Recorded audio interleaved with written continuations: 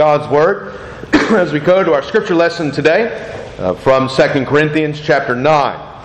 Continue our time in the sermon series through 2 Corinthians 8 and 9. We turn this morning again to verse 6 as we hear the Word of our blessed God. In 2 Corinthians chapter 9, beginning at verse 6. Hear the Word of the Lord. But this I say, he who sows sparingly will also reap sparingly.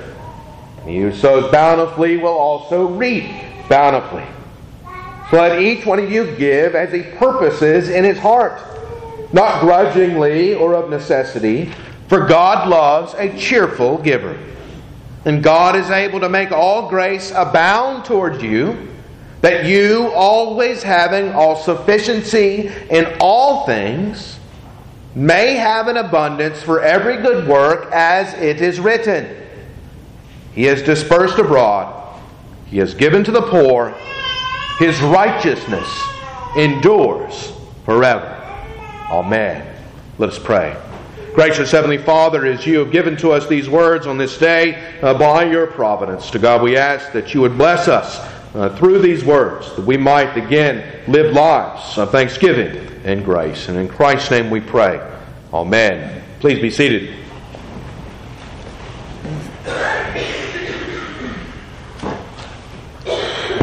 As we have continued through this portion of God's Word, one of the consistent testimonies, of course, has been the Apostle Paul encouraging the saints.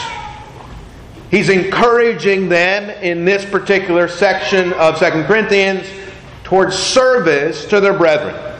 And we've touched on the many ways in which Paul is offering up this encouragement. And we've seen how Paul has spoken softly and carried a big stick. How he has given them the example of the Lord Jesus. Given them the example of their Macedonian brothers and sisters. And here in this part of chapter 9, as he continues to give them this word of encouragement, he now uses a proverbial saying to awaken their minds to the attitude through which they are to have when they are serving their brothers and sisters, whether they be in Corinth, in Jerusalem, in Macedonia, or wherever. Of course, one of the verses in this section is one well known to us. We hear it quite often read again that God loves a cheerful giver. And we'll think about what Paul is saying here about a cheerful giver. He's saying that a cheerful giver is one who gives as he purposes in his heart, not grudgingly or of necessity. Now think about what Paul is saying there. Again, he has also spent much time in these two chapters encouraging the Corinthian church not to feel like they have to do things. To not give for their brothers because they are supposed to. Again, he wants them to serve because they have hearts of service. And here in this section, he is helping them to see how you become a cheerful giver. How it is that in seeing the needs of a brother or sister, you purpose to give even before you know what's needed. Again, this attitude that Paul wants to inculcate in the hearts of these people is one that is grounded in a much deeper principle. And this is something that Paul has brought up over and over again in this section. That what is to move them towards service is what the Lord Jesus Christ has done for them. That they are to see the free offer of the gospel. They are to see the voluntary gift of Himself from the heavens above for the sins of man, His being raised from the dead, His going into the heavenly places, and His reigning as King of the heavens and of the earth, that they are to look on these things and that they are to be moved by His example to likewise serve their fellow man. Because again, that's an important thing to always remember about the gospel. Something that's always important to remember about the Lord Jesus Christ is that there was no necessity in the atonement. There was no necessity in our being saved from the pit of hell. The gift of the Lord Jesus is truly, freely offered. It's truly without force.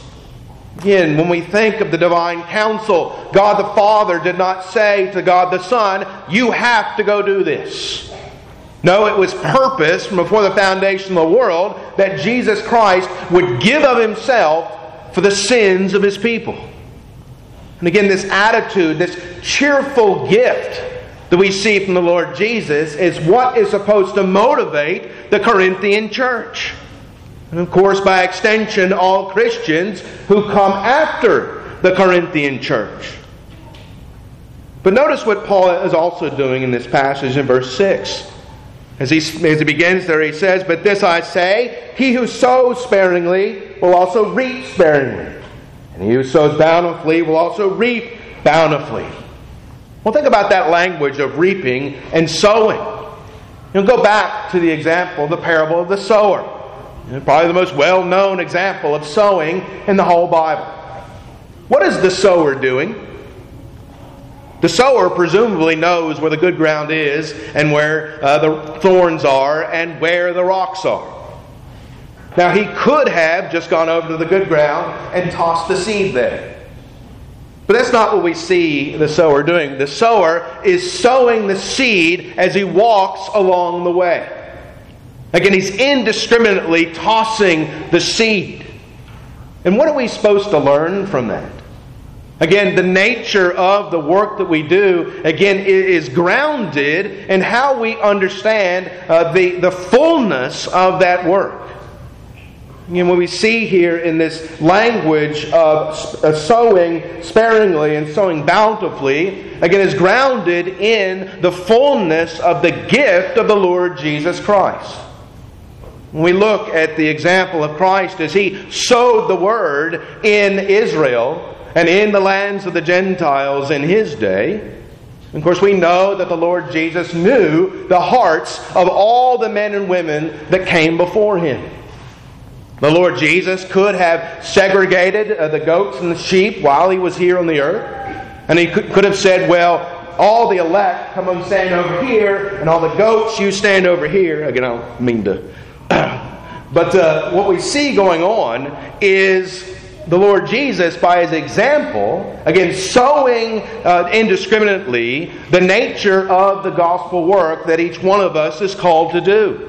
Again, if we are engaged in this work and we want to see fruit from the work, what's one of the principles that we see here? Again, that we are to sow that work, that service, bountifully unto the nations. And again, the attitude of that bountiful service is not, well, if we just go out and do a lot of work, then we'll get something out of it. Again, that's the wrong focus. Again, the idea here is that those who are moved by the gospel of Christ to sow bountifully are doing it because they are encouraged by the work and they see the call of the gospel to go out unto the nations and do these things. Again, the heart of the cheerful giver is one who enjoys the act of giving. Think back to the parable of the sower. Again, the sower is almost bouncing around as he's going down the trail, tossing the seeds as he goes. Again, his enjoyment is not out of what comes out of the ground, inasmuch as it is in the very act of the sowing itself. And this is one of the things we see here in this parable of what Paul opens up with by sowing sparingly and reaping sparingly.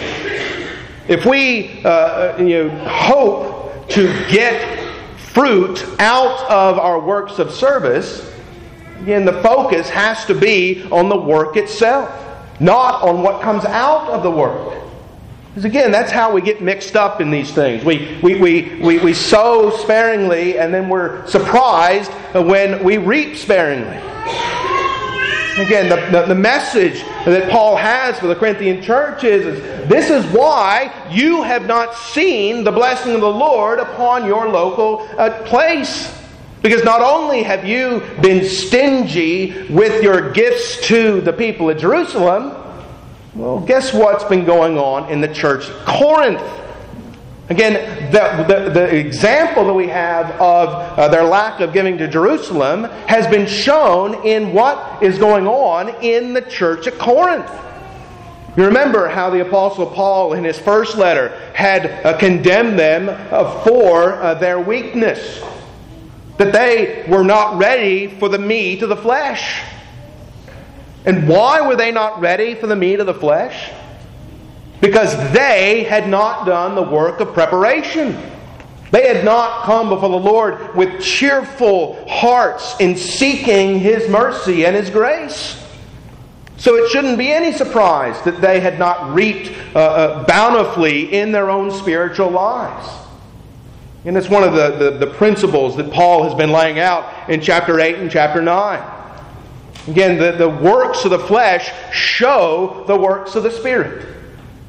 That's one of the things Jesus is getting at there in Mark 7 when He talks about what comes out of a man versus what goes into him. Again, what comes out of a man shows who he is. And when we think about this work that Paul is calling them to, again, this cheerful giving that they have been called to do, again, that's why he speaks there of the grudging and necessity. Because then if they're not willing to do the work at home, it shows in the way they're not willing to work away. And again, all of these things have come to pass because of something that Paul says here towards the end in verse 8. And he said, God is able to make all grace abound towards you, that you, always having all sufficiency in all things, may have an abundance for every good work. Again, what is the ground here, again, which Paul is pointing to? Again, he's pointing to the sufficiency of the grace of the Lord Jesus Christ. The sufficiency of what has been sowed in you by the work of the Holy Spirit. Again, we think about our own walks with Christ, and for many of us, we wonder why it is we struggle so much against indwelling sin. Why we struggle so much in our own lives, in dealing with others. Well, one of the reasons why that is because we have not sowed our own hearts with the Word of God. We have not, we have sowed sparingly with the means of God's grace. So it shouldn't be a surprise that we continue to struggle with these things. Because we've not allowed the sufficiency of God's Word to rule in our hearts. Again, we have allowed the things of this world to crowd out the things of the gospel. And let's go back to the parable of the sower. You think about the examples that we see there of the rocks and of the thorns. And we see the examples of these things. Again, what is one of the points that the Lord Jesus tells the disciples about these things? What differentiates the rocks and the thorns and the good ground? Again, it's the depth of the soil and the way in which they are unencumbered when they come out of the soil. Well, think about that again here when it comes to service. It comes to the service that we give to the church, the service that we're called to give to the Lord Jesus Christ. Again, if the ground is not cultivated, if the ground is not torn up, if the ground is not seeded with nitrogen and with the food that it needs, then the seed is not going to sprout, and it's not going to have the fullness that it should have. Again, that's one of the problems of the Corinthian church. They are not engaged in the labors of being indwelt with the Word of God and with the means of God's grace. So that's why, again, Paul has pointed here to this parable at the beginning, that they are sowing, they are reaping sparingly because they have sowed sparingly. And one of the blessings that we have in the work of the Lord Jesus Christ is that the way to sow the ground, or the way to prepare the ground, is not rocket science. Again, we do not have a bunch of wild rituals that we have to go through in order to see that ground prepared. Again, there's not a whole lot of work involved in this. And that's one of the things we often run into, one of the stumbling blocks that we place in front of ourselves. Is we say, well, I have to do this, and this in order to prepare the ground. Again, what does the Scriptures tell us about how to do these things? Again, think of the attitude of David in Psalm 119. Again, why is he rejoicing at the law? Why is he rejoicing at the blessings of the Word of God? Because again, he has meditated upon it day and night. He has read the Word of God. He has allowed the Word of God to dwell within him. Again, the Word that has been given to us. And we think about our forefathers in the faith, especially before widespread literacy. You think about the riches that we have before us. We live in a day and age where you can pick up your phone and have access to every scintilla of information that mankind has ever known. Yet we live in an age where people know less and less and less. It's worthwhile to think about that. Why do we reap sparingly in our spiritual lives? Because again, we sow sparingly with the blessings that God has bestowed upon us. I think I have probably 15 Bibles in my possession. You think about how wild that is in history. And we don't have to go that far back where there may have been a Bible in the parish. And then, how many people in the parish could read it? Very few. But you go back and you would speak to those saints, and they know the Bible much better than we do. And why is that? Because again, they took the time, they took the effort to not only spend in the Word, but to spend in the Word together. They took the time to hear the Word of God read, the Word of God preached, the Word of God sang, the Word of God prayed. Again, this wasn't just something they did once a week on Sunday mornings, but it was a constant thing that they did. And again, it's not because it was something they had to do. It wasn't just because it was boring back then and there was nothing else better to do than to gather around at church. Because there was this heart of cheerful giving, this heart of love for the things of God. Again, it wasn't a duty, it wasn't something that grudgingly had to be done. But again, this heart of cheerful giving was prepared through the means of God's grace. Through the reading of God's Word, through the praying through God's Word, through hearing the Word of God preached. Again, these means that God has given to us. Can we make this much more complicated than it needs to be? And the way in which God has laid forward the plan of our salvation, the plan of our redemption, the plan of our sanctification, and again, is not something that we need to take and look at and try and kind of reinvent the wheel. And again, what was one of the things that God had told the Israelites? Why were they to teach their children these things? And you look, for example, at Deuteronomy chapter 6. Why were they to remind them of the work that God had done in Egypt? So that when they arose up from their own age, they would be reminded not only of who God is, but how God had done these things. And how God had watched over them from generation to generation. Another thing we see Paul doing here in trying to awaken the hearts and minds of the people at Corinth, as he speaks to them there in verse 7 by saying, "So let each one of you gives as he purposes in his heart."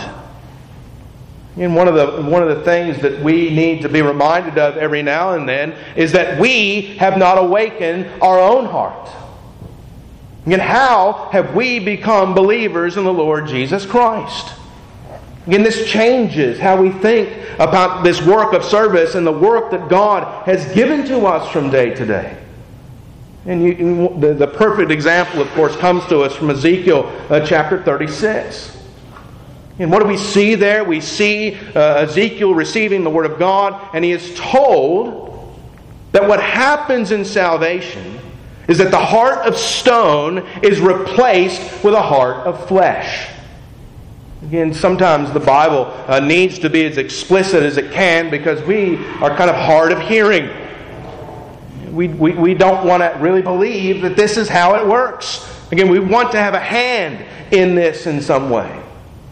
But again, understanding that we were dead in sin, that we were without the ability to hear and to receive the Word of God, understanding that we were dead sinners, tainted by the sin of Adam and by our own sins, that what has to happen to us is that we need to have that heart of stone replaced with a heart of flesh. And that's why the Valley of the Dry Bones is the next portion there of the book of Ezekiel. Because we need to hear it again. And we need to have another, more vivid example. And you think of what happens there in the Valley of the Dry Bones. We see these bones that are just laying there.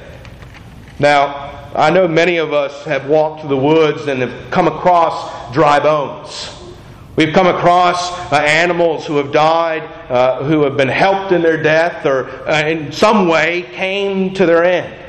And they've been cleaned by the various animals that run around in the woods, by time, and those bones are scattered. And sometimes you can find all of them, sometimes you can't.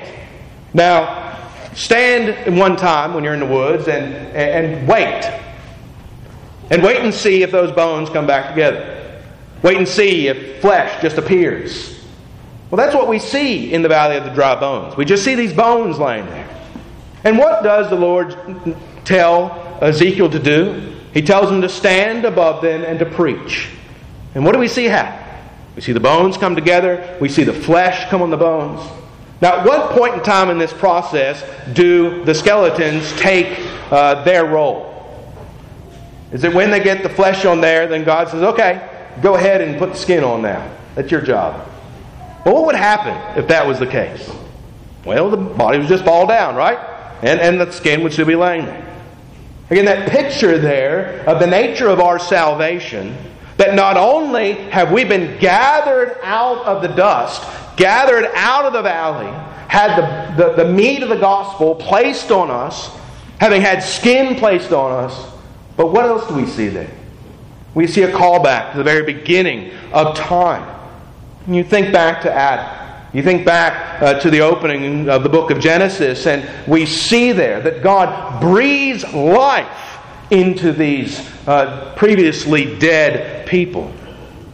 And we think about the nature of that salvation work, of that work of redemption that has happened to all true believers in the Lord Jesus Christ. And we have been taken out of death, out of darkness, out of blindness, and by the gift and grant of faith have been given eyes to see, have been awakened out of our slumber, have been given new life in the Lord Jesus Christ. And that's why Paul here in verse 7 says, let each one of you give as he purposes in his heart. Because again, who has given you that heart? Have you given that heart to yourself?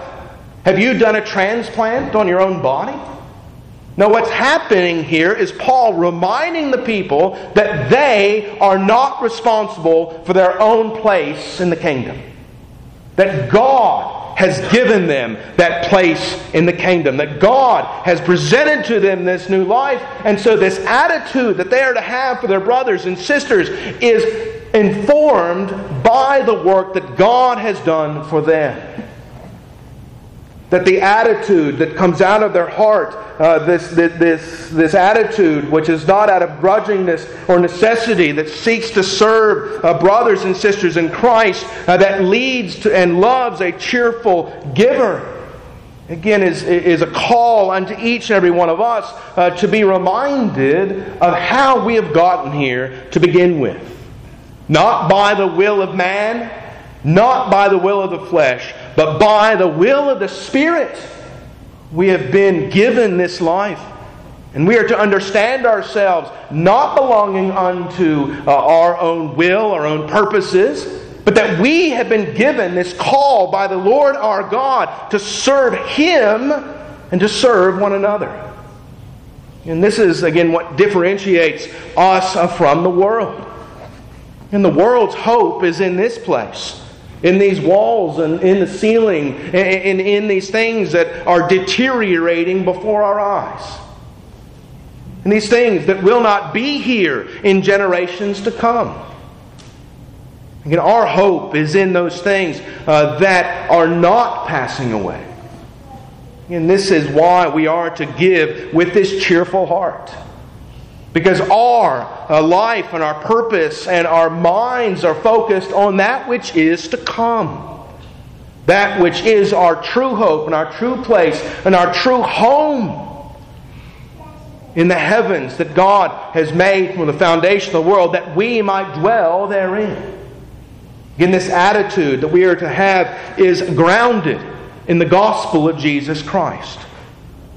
That Christ, who was called sinners unto Himself, Christ who has sowed the seeds of the gospel throughout the nations of the world, and has done so bountifully. And it's one of the things we think of course, when we think of sowing, we also think of the parable of the wheat and the tares. One of the things that's worthwhile to remember about that parable is it's not a tare field full of a bunch of wheat. It's a wheat field with some tares thrown in. That's a reminder, again, of the power of the preaching of the gospel to the nations. Of the way in which we are to take the gospel unto every hill and every vale of this creation. Because the Lord God has told us that it not only will come to pass, but that it will be successful. And why is that? Because the Lord is the one who not only is in charge, but He is the one who has granted these things to come to pass. And so, brothers and sisters, as we hear from the Apostle Paul once more this morning, and as we hear this call to be cheerful givers of those who sow bountifully and reap bountifully, let us again remember the reasoning for these things and how it is we have gotten this heart through which we become cheerful givers. That we're not ourselves. That we're not who we think we are. That we are children of the living God. That we are sons and daughters of He who has given of Himself that we might be raised from the spiritual dead. And that we who have been given these new lives in Christ are to be reminded that we are cheerful because the Lord our God has been cheerful in giving to us this blessed grace of His own life. And so, brothers and sisters, as we go out onto this world and as we do serve one another, as we serve our unbelieving neighbors, as we serve those whom God places in our paths, let us be reminded again of our identity in the Lord Jesus. Let us be reminded of, again, the purposes of these gifts, that we might show forth the praise of our God, of our Father, and the author and the finisher of our faith, the Lord Jesus Christ. Amen. Let us pray. Gracious Heavenly Father, we give thanks again that You are the God over all things and that You are the God who has given to us this new life. That we who have been called to serve You might serve You with cheerfulness and with joy, because our heart is not our own, but it has been placed there by Your grace and by Your love. And to God we pray these things in the name of Your Son. Amen.